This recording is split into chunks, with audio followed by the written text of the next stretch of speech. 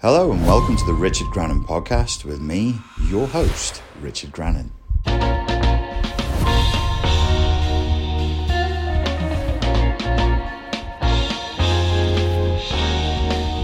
Hello and welcome everyone to my first English-speaking podcast on my channel, Bakkie met Bergsma, which means having coffee in Dutch, with me, your host.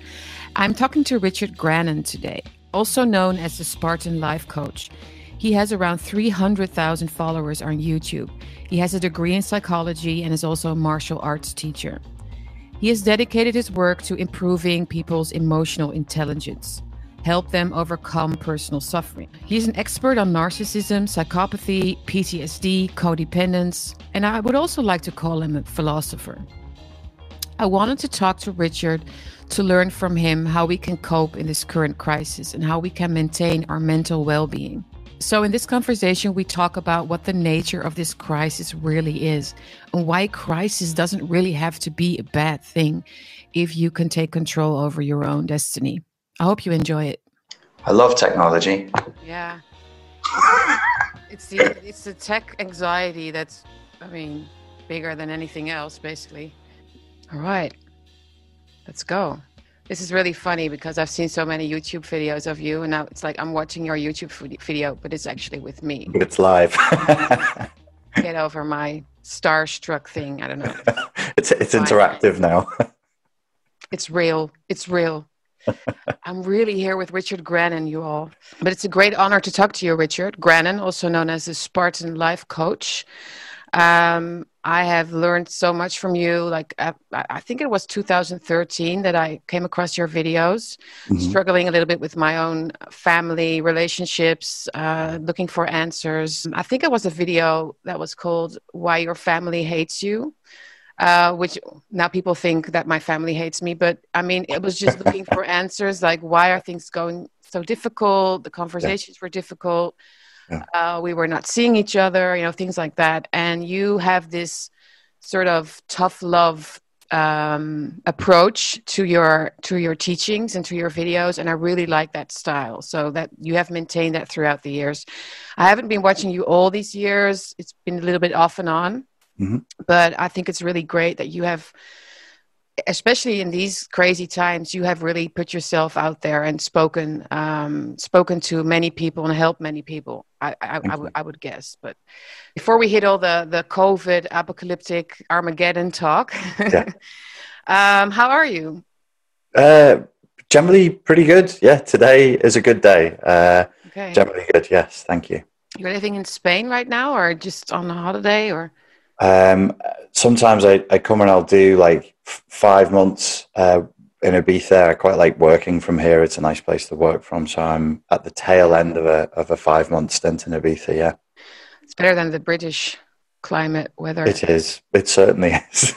And how is the political climate compared to home right now? Well, Ibiza does its own thing to a degree.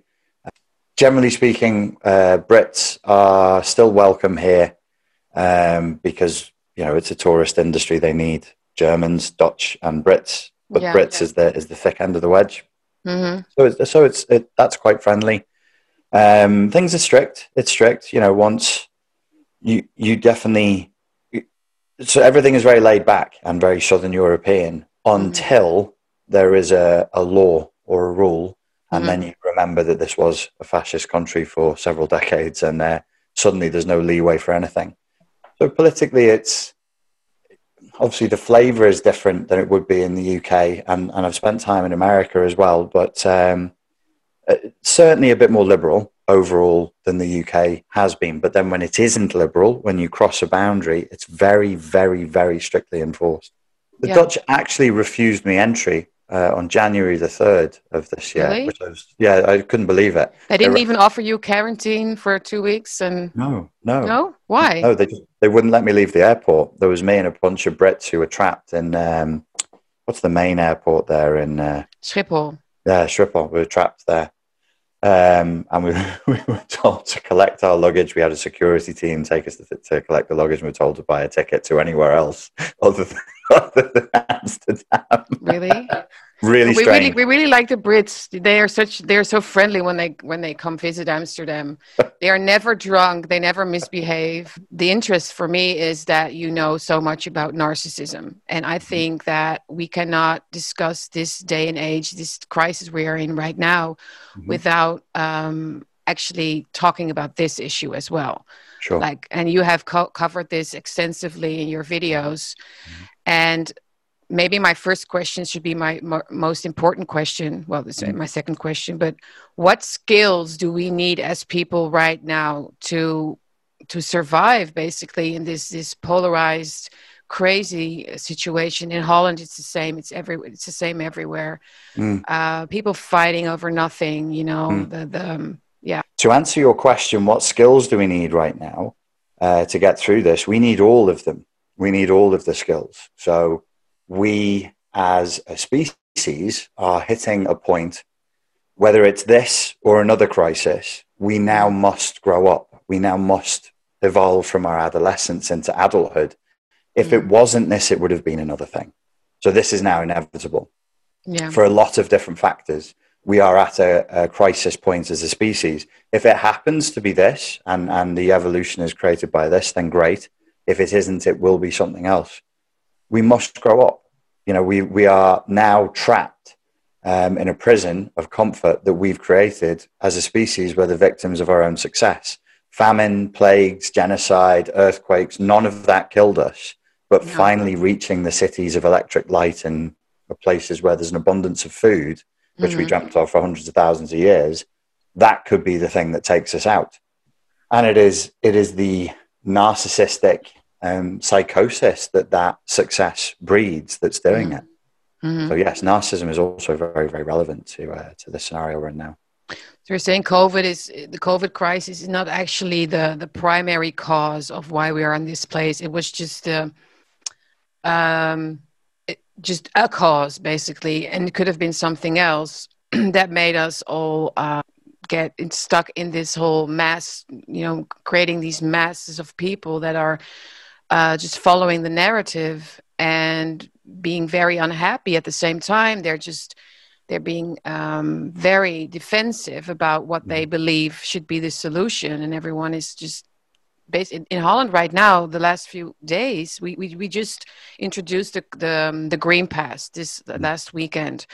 So I've been saying this before also. This is going to be a great. The differences are going to be very visible now, you know, because people can't hide behind, I don't know if I'm getting vaccinated. You know, they have to really be outspoken about it right now, and everyone's really agitated, and the media is just going totally crazy with accusing the anti-vaxxers, as they are called, of not contributing. So you can see they're creating these masses right now that are really like soldiers in a war trying to shut us down. And the censorship on internet is not helping either. So we really need these maybe psychological martial techniques to survive as dissidents, as people that want to, you know, stay critical, basically, just practice critical thinking. It's a psychological warfare more than it is about facts. Would you agree? It certainly is. I mean, we know that because of the gaslighting. We're being told to, well, the Brits, they have a phrase that they use, which is follow the science, follow the science. And I'm like, well, that's not science. That's not what you do in science. You don't just blindly follow the last published research paper. You challenge it. And we're not following the science because there are plenty of scientists out there saying this is not how we should be doing this. My view is, when I say it would be this crisis or another crisis, it's global. Everybody's facing this. All human beings, wherever they are, rich, poor, anywhere in the earth, are being touched by this in some way. And the second element that I think indicates that if it wasn't this crisis, it would be another one, as you've just said, is it's a battle of narrative. It's not a battle of science. It's a battle of narrative and control of carefully selected scientific data. There were many ways that we could have responded to this. There were many things that we could have chosen to focus on. We've chosen vaccines instead of antivirals. That's an interesting choice. That's just one.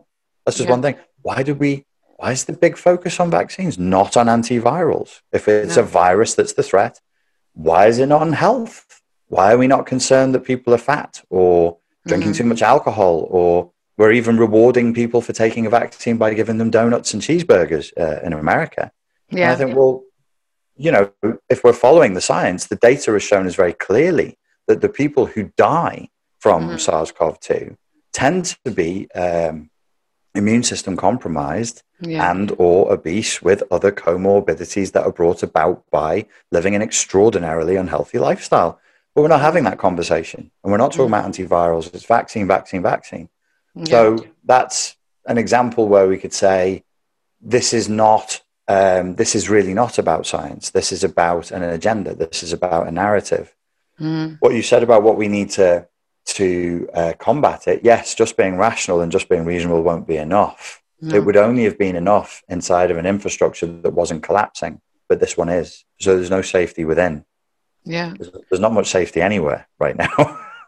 Yeah, it feels that way, at least. But you also said, I think you also made a video about this, why young men are the ones that are really not triggered by this crisis. They're actually very passive right now. I think what we're seeing is a culture that has maybe deliberately, like to fulfill an agenda, or maybe it's just spontaneously occurred that way, has become toxically passive. And where you will see that, where you will notice the problem, where you'll see symptoms in the body, will be in young men who shouldn't be responding this way, who wouldn't at any other time respond this way. No. But their testosterone levels are lower than any other time in recorded medical history. Many 25-year-olds are walking around with the testosterone level of a 65-year-old if we went back to the 1930s. So you're talking about plummeting, like physically, biologically, hormonally. Men are less masculine. And the whole culture is toxically passive. And it's get things done by whinging, get things done by complaining. Let's make movements and okay, good. But as you just said, these guys are following in that trend. They're complaining. What are they complaining about? They're complaining along the lines of identity politics. Yeah. Oh, the name women offends me. What are we talking about, mate? I think it's called Bodies with a Vagina now. Isn't it? God. Good. The Lancet, which is like the leading scientific magazine, is it? What is that? I think it is. The Lancet. the propaganda mouthpiece of America. Women are bodies with vaginas, and then of course you have the social justice warriors that are upset about that because some bodies don't have vaginas and they're also women. I don't know. Yes, it's complicated. It's exhausting to actually get sucked into those stories. I've experienced that. There's no point discussing it with the woke police. No. Like Douglas Murray has written a book about this. You might know him. Madness of Crowds. He tried to talk sense into the far left on this point, but it has landed in Holland as well. And I think I feel like it's next to the COVID thing. It's just exhausting to just even switch on the TV or read the newspaper at this point. Don't do it. But maybe that's the whole point, isn't it? That we get exhausted. There is an agenda to exasperate people. Every narcissistic agenda includes deception, gaslighting, and the attempt to exasperate the target. Because when the target is exasperated, they behave in a irrational, aggressive, or depressed way. And then the person who's doing the abusing can turn around and say, look at you, you're depressed, or look at you, you're angry. Look at you, you're unreasonable. It's reactive abuse. And as well as the intentional effort to do this, there is a spontaneous occurrence. I really think there's a spontaneity to this where people have drunk too much of a certain type of Kool-Aid that says, look, we must include everybody. That's a wonderful idea. Things should be equal. Wonderful, yes. And there should be no murder and indeed no evil. You can't be against all those things, no. That's like a peak manifestation of the trap, the name itself is a trap. Are you saying they don't? You know, and it's a threat. It's an implicit threat. And then I refuse to acknowledge it because you can't make me say rape is bad. You won't, like, no, it's a given. And if you don't trust me enough that you would assume that I think murder is bad or pedophilia is bad, I'm not talking to you, because you're arguing in bad faith and you're trying to get me to submit. So no, I won't kneel. I won't raise my fist. I won't say Black Lives Matter. I won't acknowledge it. I refuse to acknowledge it because it's insane. And it is a game being played to make people submit. Say that you think that murdering kids is bad. No. But you said the agenda, you said it's a game, but who's pulling the strings? Because I argue about this the most with people. Like, people can see the narcissism, they can see that, you know, it's not about how our lives can be better. It's really all about the narrative. They can see that. But then when you talk about the games they are playing, everyone seems to get confused, like, oh, but who is doing that? Like, right. There can't be like a room full of people that are making these crazy stories up. Like, why are they creating this narcissism, or why are they gaslighting? Well, and who is they? It's a good question. I think the way to analyze this is to say there is a sliding scale of intentionality. And some things are intentional and some things are spontaneous. And we need to be careful in distinguishing between the two. Otherwise, we'll become paranoid and we will go insane. Yes, there are agendas. With the Black Lives Matter movement, what was the agenda? Well, we know that one of the communist trained leaders ended up owning 4 houses. One of them was a multi-million-dollar house. He collected money in the name of a murdered black teenager, and the mother went public and said, I haven't seen $1 of this money that's been collected in my murdered daughter's name. So it's grift. It's grift. Yes. It's simple money, you know, and you can just follow the money. You can just, many times. Pretty basic. But there is also signs that there is a broader agenda as well to break the will of the people and to break up the nuclear family, to break people's sanity, to break people's will. Why? Is it to turn us all into slaves to be shoved into the matrix? Maybe. But also we live inside of late stage consumer capitalism. And I want my population to be submissive. Thank you. I'd like them to vote the way I want them to vote. I'd like them to buy the trainers I want them to buy and the cars I want them to buy because it's good for my economy. We've got to be careful pointing fingers. It's also us. It's also us. We are also lazy and apathetic and greedy and addicted to consumers. Yes. So I would agree with what you're saying, but I'm also confused about the part where they can enslave us and control us because it benefits the markets and the governments, and it's easier for them to make us submissive to their ideologies and their politics. But on the other hand, they're creating these psychopaths, narcissists, me people that are, like you said, greedy. They like the Greta Thunbergs, you know, they feel like they're on top of the world. They should be in power. Aren't they like overplaying their game a little bit? And when society has a lot of narcissism, that could really backfire also. Well, we're back to the thing of the sliding scale of intentionality.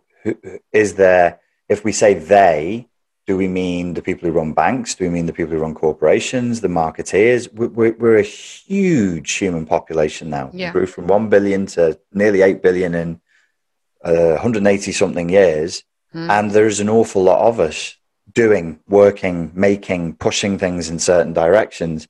So that's why I say the they is also us. It's everywhere. It's everything.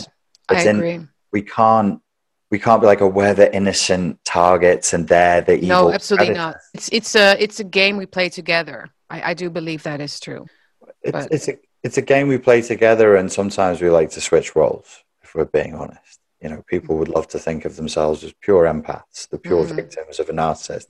Because if you're a pure victim, well, you're a martyr, you're angelic, and they're demonic. This is polarized thinking. It's the thinking of the dispossessed. It's black and white thinking. Traumatized people think this way. Okay. Adult life doesn't work like that. It just doesn't. No. So we're not having these conversations because it's easier to say, I'm a pure victim, therefore I'm good. You know, I'm unstained, I'm unsullied, and therefore I can say whatever I want. That is narcissism. That is absolute pure narcissism. It's the narcissism of victimhood. It's the narcissism of, Nietzsche called it slave morality. We would all love to believe that our powerlessness is completely outside of our control, but it means that we are good people. What does that mean? So we talk a lot about narcissism. We say there's a pandemic of narcissism, and I would say there can only ever be a pandemic of narcissism if there's a greater pandemic of codependency that permits the narcissism to exist. These are not people walking around with machine guns and machetes. They're not. Because those people are called psychopaths. Narcissists don't do that. They require collusion. They require consent. If we were not vain, if we were not greedy, if we were not full of lust, there'd be nothing that the narcissist could do. They have to tempt people. They have to tempt them using their weakness. And once people are in that dynamic, they'll do the same thing. Nobody wants to look at their own shit, but the essence of human nature is narcissism. We were all born narcissists. And anybody in your comments who denies that simply doesn't understand narcissism. It's a Freudian concept. You cannot divide it from Freud. Healthy narcissism, a baby should be a narcissist. Then you're supposed to grow out of it. We all have that as our core template. Me. Yeah, most people think narcissism is about having an inflated ego and you're like the center of the universe. Like I've learned, from what I've learned, it's actually the opposite. How does the narcissism fit into the COVID crisis thing? Because I have this feeling that a lot of people are actually enjoying the attention they are getting when they comply to the narrative. They're taking selfies when they've gotten the vaccine, or they're being very, very righteous about it. Or is that more like the hypnosis they're in, or is this also more like a personality? Well, they're only hypnotized by their own self-image. It's pure narcissism. When people are virtue signaling, a signal is not an adult-to-adult communication. A signal is even in biology, signaling, the idea of signaling that we take the concept virtue signaling from, it's biological. It takes place between animals.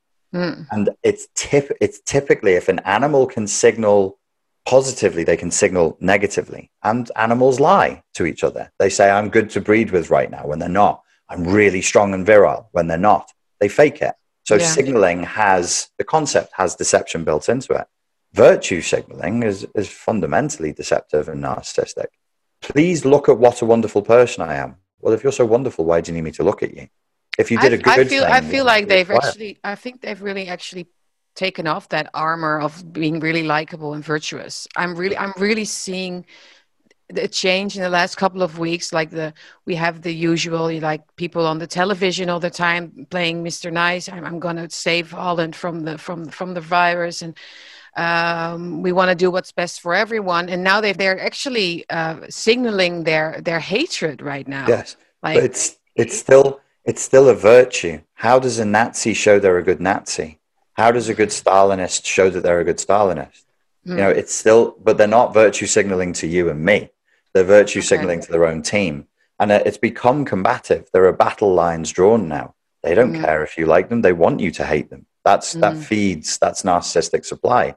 Negative narcissistic supply is still narcissistic supply. They're showing I'm good at coercion. I'm good at obedience. And people who believe obedience is a virtue, they're morons. So they have that different roles in this time. Yeah. How are you experiencing this crisis in your personal life? There's been practical issues, like within the family unit, around vaccination and social distancing and everything else, where most of my family just don't agree with my position at all, which is normal. I would expect that. I nearly got thrown out of the place I'm renting because I refused to wear a mask when walking through the car park. We have an isolated car park. And in the middle of summer, when it was really, really hot, I was in this closed car park surrounded by concrete. It's like 42 degrees C in there. I'm pretty sure you would have to really want to get I'd have to sneeze on the floor and you'd have to run over and lick it quickly before it evaporated in this heat. Yeah. And they wanted to throw me out. They had like a little community meeting because I kept refusing to wear the mask in a boiling hot fucking car park. In the gyms here in Spain, when you're training, you're supposed to wear a mask when you train. And I'm not doing that because that's No, insane. that's insane. I sweat a lot. I'm not sucking on a sweaty, wet piece of material when I'm out of breath. That's But you insane. actually need, I've heard you, oxygen is important when you're like exercising. I I don't heard know. that. Is that I'm a not a rumor doctor. or I don't know? I thought We should check. Let's check the Lancet. water, oxygen, I don't know. No, but it's about compliance, really, isn't it? I mean, it's 100%. showing each other that you're complying is what the mask was about, like from the beginning. Well, it's a signal. It's a signal. It does nothing. We all know it does nothing because No. that's why when you sit down on a plane and eat, you Mm-hmm. can take it off. Mm-hmm. And I'm like, if all of you people really believe that there's a highly deadly, highly contagious virus afoot, Mm-hmm. you wouldn't act this way. Stop it. You No. don't.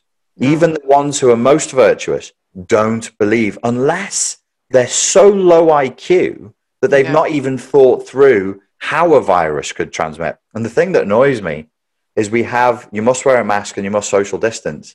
But I saw no order, because I traveled a lot during the pandemic. I saw no order in any country that said, stay home if you have a cold and you're coughing and sneezing. So I have been through airports with people in masks, sneezing, coughing, but it's Mm-hmm. not illegal. Nobody Yeah. stops them as long as they have a mask on. Saw a woman touching her face, coughing clearly with the flu, and she grabbed her child's hand. It might have been at Schiphol Airport, actually, not this time, but the time before. And then grabbed her child's hand, and I'm like, okay, that's dangerous. If we're Yeah. talking flu, snotty hand on snotty child's hand, and then the child's just going to rub it, that's dangerous. Mm-hmm. This is where I get frustrated with people saying follow the science, and I'm like, what Yeah. do you think the mask is for? Oh, it stops me getting the virus. No, it doesn't. No. It doesn't. And nobody said that. No, and it's also made us suspicious of normal behavior, basically. But when you watch people sneeze and you're thinking about, well, they just wear a mask and now they're Yeah. sneezing. Actually, what you're doing also is making something more out of the fact that she was sneezing, and people are looking at each other like they're walking viruses, basically. My sister's kids, they'd come, I'd see them, and I'd be kissing them on the face, because they're tiny little babies, but they carried colds, they're babies, and then every Christmas I end up with the flu. But Richard, Like, they also need to get your virus and bacteria. Sure, It's good for them. sure, When they're sure. really small, it's good. My Yeah, youngest sure. had a cold like for 5 years, and Yeah. he's fine. We can find a Normal. balance. I think what I would Yeah. say is we can find a balance. We're not all But- walking viruses. No, We but should- we should shouldn't. have But contact. yeah, I think they're trying to bubble wrap us. You're an adult. You need Yeah. to have choice and sovereignty of your own body. Yeah. And the way that this is being pushed is being totally absurdly oversold. And it really frightens me. I'm really, really frightened by the hyper normalization effects of this. Like, what happens with my body is now the government's concern. Yeah. And they've leaned very hard into this instead of just pushing antivirals and health and optional vaccination and social distancing and everything you should do if there's a pandemic. Yeah. Is there still a pandemic? Well, it's become clear that Big Pharma has a big part, of course, in not making us too healthy. Not just the vaccines that they are selling. It's also the antidepressants that they can sell during lockdowns. And I mean, it's skyrocketing right now. Also in the Netherlands, people are depressed and lonely. They shouldn't take pills. I think they should be empowered to find a purpose. I get a lot of emails from people. They're like, okay, I listen to your live streams and it makes me a little less sad about what's happening. And I guess that's a compliment, but it doesn't really reassure me that they are really working on a long-term solution for themselves. Like, I can see it in myself also. I've been having weeks like, okay, well, if the gym is going to close next week, why should I even go now? Your whole life is actually inside this whole issue. I mean, I can walk my dog and I can have a nice meal with friends, but it's like it's always in our minds, like wherever we go, and I don't even watch TV. How to escape from this constant reminder that our future is uncertain and we have to get the green pass and we can't go out. So how do you focus on the positive, or should we even focus on the positive? Maybe we should just despair and do something with that. I don't really have a collective solution here. No, I'm it's not big on the level of the individual, only on always. the level of individuals. I just want No, people to grow up. I just really want people to grow up because if we yeah, grow up, everything will be grow fine. up. If we stay like When do children, we grow up? when the Yeah. time must be now. When this crisis goes away, there will be another one and another one and another one because we Mm, can't maintain this. We can't live like this. It's mm. not sensible. It's not sustainable. It's not an adult lifestyle that No. we've adopted. The party's over, but Mm, we're going to keep kicking the can down the road. yeah. And that's all we're doing. You only have to look at the financial system that we're living in or that we have Mm, been living with. We're, yeah. we're kicking the can down the road. We broke it. It's broken. 2008, we're still dealing with the after effects of 2008. Now we're going Okay. to have this economic crisis, Mm, which we'll feel the effects of for decades. Our grandchildren will be burdened with the debt that we've mm, accumulated during this crisis. mm. So things have to change, and the changes will be dramatic to the So do yeah. individual. Go on, Mm. sorry. Oh no, but okay. So we have to stop kicking the can down the road. So is protesting the COVID measures and going into the streets and writing about it, making movies, making these videos, is that not dealing with the real issue? Maybe. In my humble opinion, it Please feels be honest, because I think this is important. it feels masturbatory to me. It feels Mm, masturbatory. What are we talking about? What are mm, we talking about? You want to, and this is yeah. only because of, years of coaching and being in therapy myself. And I know my own bullshit. No, I want to talk about this. Well, why do you want to talk about it? Because I can control that and it fits in with my self image. Don't you want to Yeah. talk about this? No, I don't. I don't want to talk about it because it'll make me cry. And I don't want to cry in front of a therapist. I don't want to cry in front of another. So let's talk about, we all do it. It's deflection. It's a simple defense mechanism. Mm. There are things that we must let go of. They're done. They're That old toys. people things that we cannot control should be let go, or we should just accept. There are toys we like to play with. There are games we like to play. There's dress up that we like to do. There's roles that we want to play. They're Mm, done. It's over. Now, if you keep clinging to it, you mm, you might get a couple of decades out of it, but it's going to hurt. It's really, really going to hurt. And you're going to feel very, very sad and very, very anxious while you do it. There are many things that we need to let go of. Yes, there are positives okay. that we can focus on. But as you said, yeah, we should do the Kierkegaardian despair thing. Some of this really sucks. Mm, Acknowledge the fact that it really sucks. I think a lot of people are protesting, having their yeah. social movements and everything, hoping it will go back. It won't go back. Are they really? Are they hoping it will go back? I think. They're looking to regain 2018. They just want it back. They just want their lives back. They want Netflix and Uber Eats back and the freedom to travel wherever they want and Mm, take cheap holidays and all the rest of it. yeah.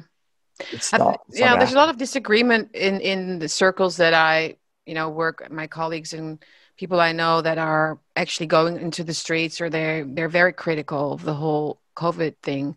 Mm, And like the half of them are like, we have to let go of this system. The system mhm, is broken. We cannot win this fight within the system. So mhm, for example, they don't want to go to the courts. They don't want to fight the measures through the lawyers and the judges. They don't want to argue with the journalists. They don't really want to participate in this broken system. I would agree with the premise that it's broken. mm, So they have like these. They're creating these parallel groups of people. Like they're taking care of each other. They're meeting up. They're mm, thinking about going to other countries, and you have the other side that is going to the courts. They're trying to show the mass what is mm. happening. We don't have the illusion that we will win all these cases, but I think I'm in the middle. I'm really trying to think of a way that fits my belief of what the future should be. I think it's a sad thought that we should call the system off, like the system is bad. I mean, I believe in democracy and the rule of I law. don't think you need to find a solution along those lines. What I would say is your fight is your fight. My fight is mine. You Mm, can't fight my fight. I can't fight yours. I no, have different skills, so it's from each according to their abilities, to I think paraphrase Marx. I think this is true in order to do what you're doing, but Mhm. but the truth is also that we are connecting. I am connecting with other people in other countries. There's this, like, I think Rupert Sheldrake, who is a biologist, calls it morphic resonance. There's this need to reach out to other like-minded people to stay basically afloat and try to, find some sort of common ground. I think we need to have a little collective of our own, basically. It's difficult to walk away alone. It's not a human desire to do that. If that's what people feel called to do and they want to create a collective, then they should do that. They should fight this in the way that they see is best fit for them. Every individual should do it in the way that they see is best fit for them, and shouldn't feel pressured or coerced to fight it in the vision of another person. Collectivism is a problem.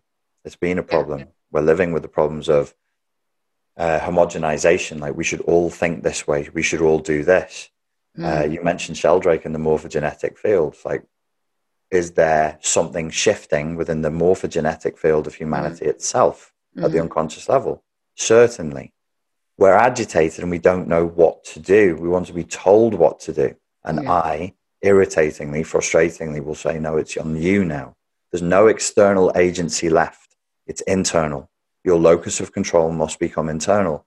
Every time you reach out for another or a system or a political ideology, it will fail you.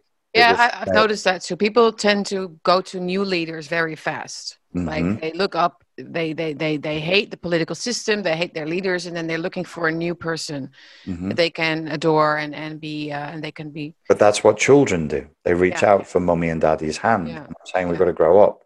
There's nobody coming to save us. It's just the individual, like Jordan Peterson's basic message, actually, for this time. Yin is good. Collectivism is good. So is individualism. So is yang. We just lean too far one way.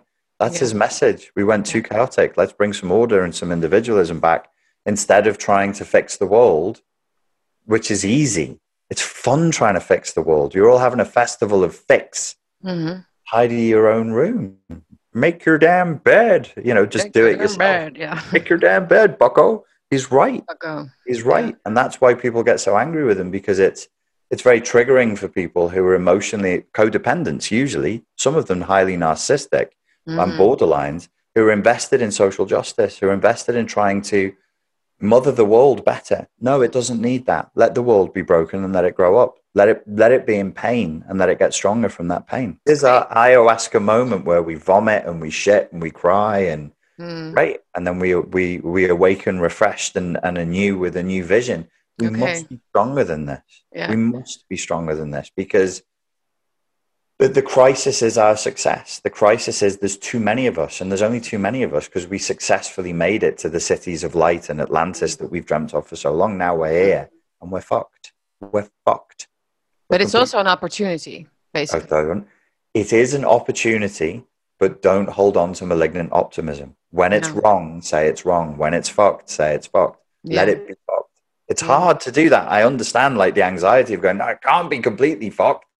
Some of it is completely fucked. And if we can accept that and go through the grieving cycle, the anger, the denial, the bargaining, get to acceptance, we have a chance. Yeah. And I think a lot of people are maybe still in the face of denial or... Do you think? Rage, denial, bargaining? Rage, denial, basically all of them. Yeah. But eventually we'll get to acceptance. We'll go, hey, you know what? It's not that bad that it's fucked. It's okay that it's fucked. It's not very nice that we were spunking out. Just have a good cry. Just have a good cry and get on with it. It's uncomfortable to grow up. Humanity's grieving the loss of its childhood and it's fighting and kicking like hell to hold on. Okay, fine. Fight and kick. Eventually you will become exhausted. And if it's not this crisis, it will be the next one. If it's not the next one, it'll be the one after that. We are moving in a direction that we cannot change. No. Cannot change. We cannot change humanity. We have to grow up and be adults to be human, actually. Yeah, that's true. But for many people, it can be difficult to swallow, like, the red pill in such a short time. I mean,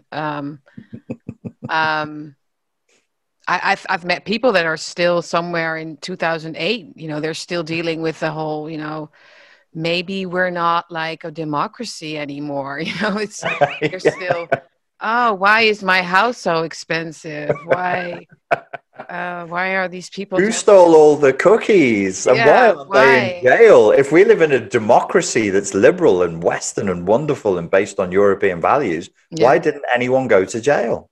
Mm. Exactly. And it wasn't in the newspaper, so it's not true. Right. I didn't that's a conspiracy theory because it wasn't in the newspaper. Everyone needs to go through their own process. Basically, I'm still going through a process every day of thinking like, okay, what is true? What is up? What is down? Like, what can I change? Yeah. And I have fear for my children also because, Sure. I mean, that would make it easier, I guess, if I was alone. But I mean, I have to deal with it. Yeah. You have to deal with it. You've got to be kind to yourself. Humanity's never been stressed in this way before. No. The stress is unprecedented. This is high level psychological torture. It's very, very, very hard. I think on the other side of this, a better world awaits. I'm optimistic, but it won't be like this. It won't look like this. It won't feel like this. Would we need religion in that new world? I think God, yes. We've done the non-religion thing. We've run that experiment. It's over. We can't like pure materialism. You want to talk narcissism and the flourishing of narcissism? Pure materialism has led us to that. Yeah. Look how miserable and wretched we are without spirituality. Nietzsche was really right about this. Nietzsche and credit to Dostoevsky. Yeah. They were right. They wrote the same message within 3 years of each other. All credit to them both. They saw that. It was the late 19th century. They just hit the big point, really. And they did a great job of predicting the future. Both of them. Both of them saw what was coming. Both of them could see. Yeah. But if you took this, I'm not a religious man. I don't believe in an individualized Abrahamic God who's watching over me and wants to smack my bare bottom when I've been bad. I wish I could. I'd find that comforting, even if he was a bad guy. Why would he want to smack you, Richard? He loves you. Yeah, but he does. He can see how naughty I am. That's why he would want to do it. I would prefer that than what I have, which is like, if I'm being honest with myself, I'm like, no, there's nothing there. There's no there, but I'm here. You're here. This technology is here. That's amazing magic. That's incredible magic. And if we can come back to each other and we can come back to some humility, so we don't need the old Abrahamic religions. We can't take them back. It's done. Like, I don't really believe in the atheist approach. No. I don't know. No, it's there's nothing but to like it. That, which says that morals are human fabrications, and we can just through common sense we can come to an understanding about what is right and wrong. That is not really working. Like the Sam Harris method. I've seen Sam Harris actually really embracing the totalitarian way of thinking. Exactly. Which is really so interesting to study. Why these. So now we see, as Jordan Peterson would say, we see what the application of that philosophy actually is. The philosophy sounds great, but how do you live? How are you living? So totalitarianism is how you choose to live if you're this clever type of atheist person. Yeah. And Dostoevsky created a character like that in The Brothers Karamazov. Unfortunately, I can't remember his name, who was a Sam Harris character. He had all the words, he had all the philosophy, but no humility. No reverence, no sense of. For me, I just would say it's simple for me. I go, did I create this? No. Am I causing myself to be? No. So I'm not in charge here? No. So it's really simple. At the top of everything isn't me, but without exactly. Without God, without that's actually a really liberating thought. I think to think. Yeah, it is. It is. It's like you need this transcendence. You need to think about something larger than yourself. To actually look at yourself, I think. And to remember what you are and just be like, yeah, I'm still an animal. I'm driven by childhood trauma, memories, cultural trauma, just dumb stuff. Like I'm not worthless because of it. But you and I, like all of humanity, our language isn't our own. Our thoughts are not our own. And our impulses are not our own. No. It's pure narcissism to say, oh, I'm a self driven. I choose this, I choose that. No, not really. You're carrying your mum's stuff, your grandmother's stuff, your grandfather's stuff. We're all carrying an awful lot of intergenerational trauma that directs where we're going. It's hard to admit that. Yeah. It's hard to put that on Instagram and be like, aren't I cool? I'm driven by unconscious impulses. There should be a channel like that on Instagram, like talking about all these things that you're not, I'm not fabulous. I'm not great. I'm not, what is left? I'm sitting here and thinking, something like that. Do you think psychiatrists are going to have a lot of work in a couple of years, like all the CPSD and I could tell you that will arise from all the stress that we are facing now? 100%. The mental health crisis will be decades long. We were already in one before this began. In the UK, the system was creaking. Now the system is broken. If you have a very, very serious mental health issue in the UK, you will be spoken to by a quickly trained early 20s person and then directed to a computer program for your therapy. I'm not making that up. A lot of people just can't afford 40 quid, 60 quid an hour to speak to therapists. They just can't do it. So, yeah, the mental health crisis is a tsunami that's still building, and we'll eventually be able to count the cost. When we look at the self-harm spikes, the body dysmorphia, the suicide rates, it'll take us about 4 or 5 years to collate that data. Yeah. But when we do, we'll see the catastrophe. No, well, you won't be out of work then. That's for sure. No. Can you handle it?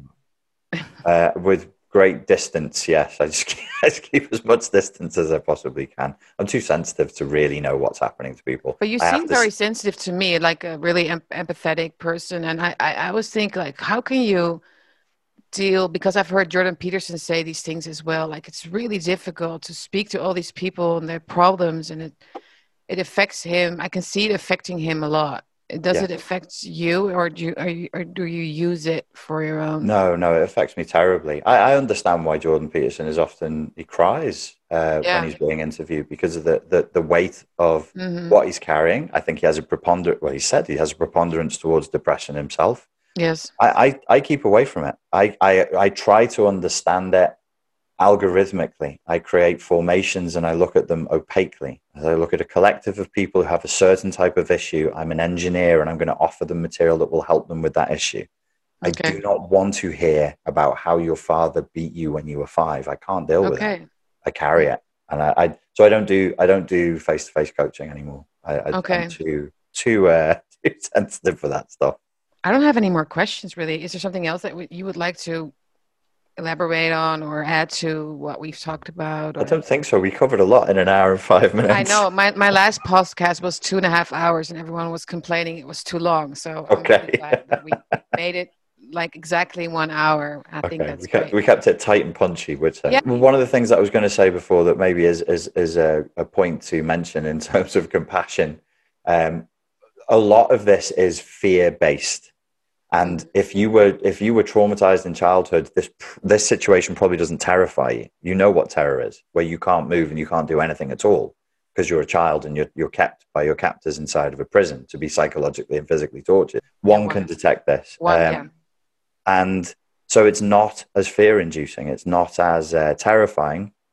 And we need to realize that the people who are being terrified like this in such an obvious and stupid way by such a non-threatening virus they've never been stressed like this before, and they're very sensitive and they're very spoiled, and many of them really terrified. Even though they're virtue signaling, even though they're posturing, they are actually driven by terror because they think something awful is out there that's trying to get them, or at least they did in the beginning.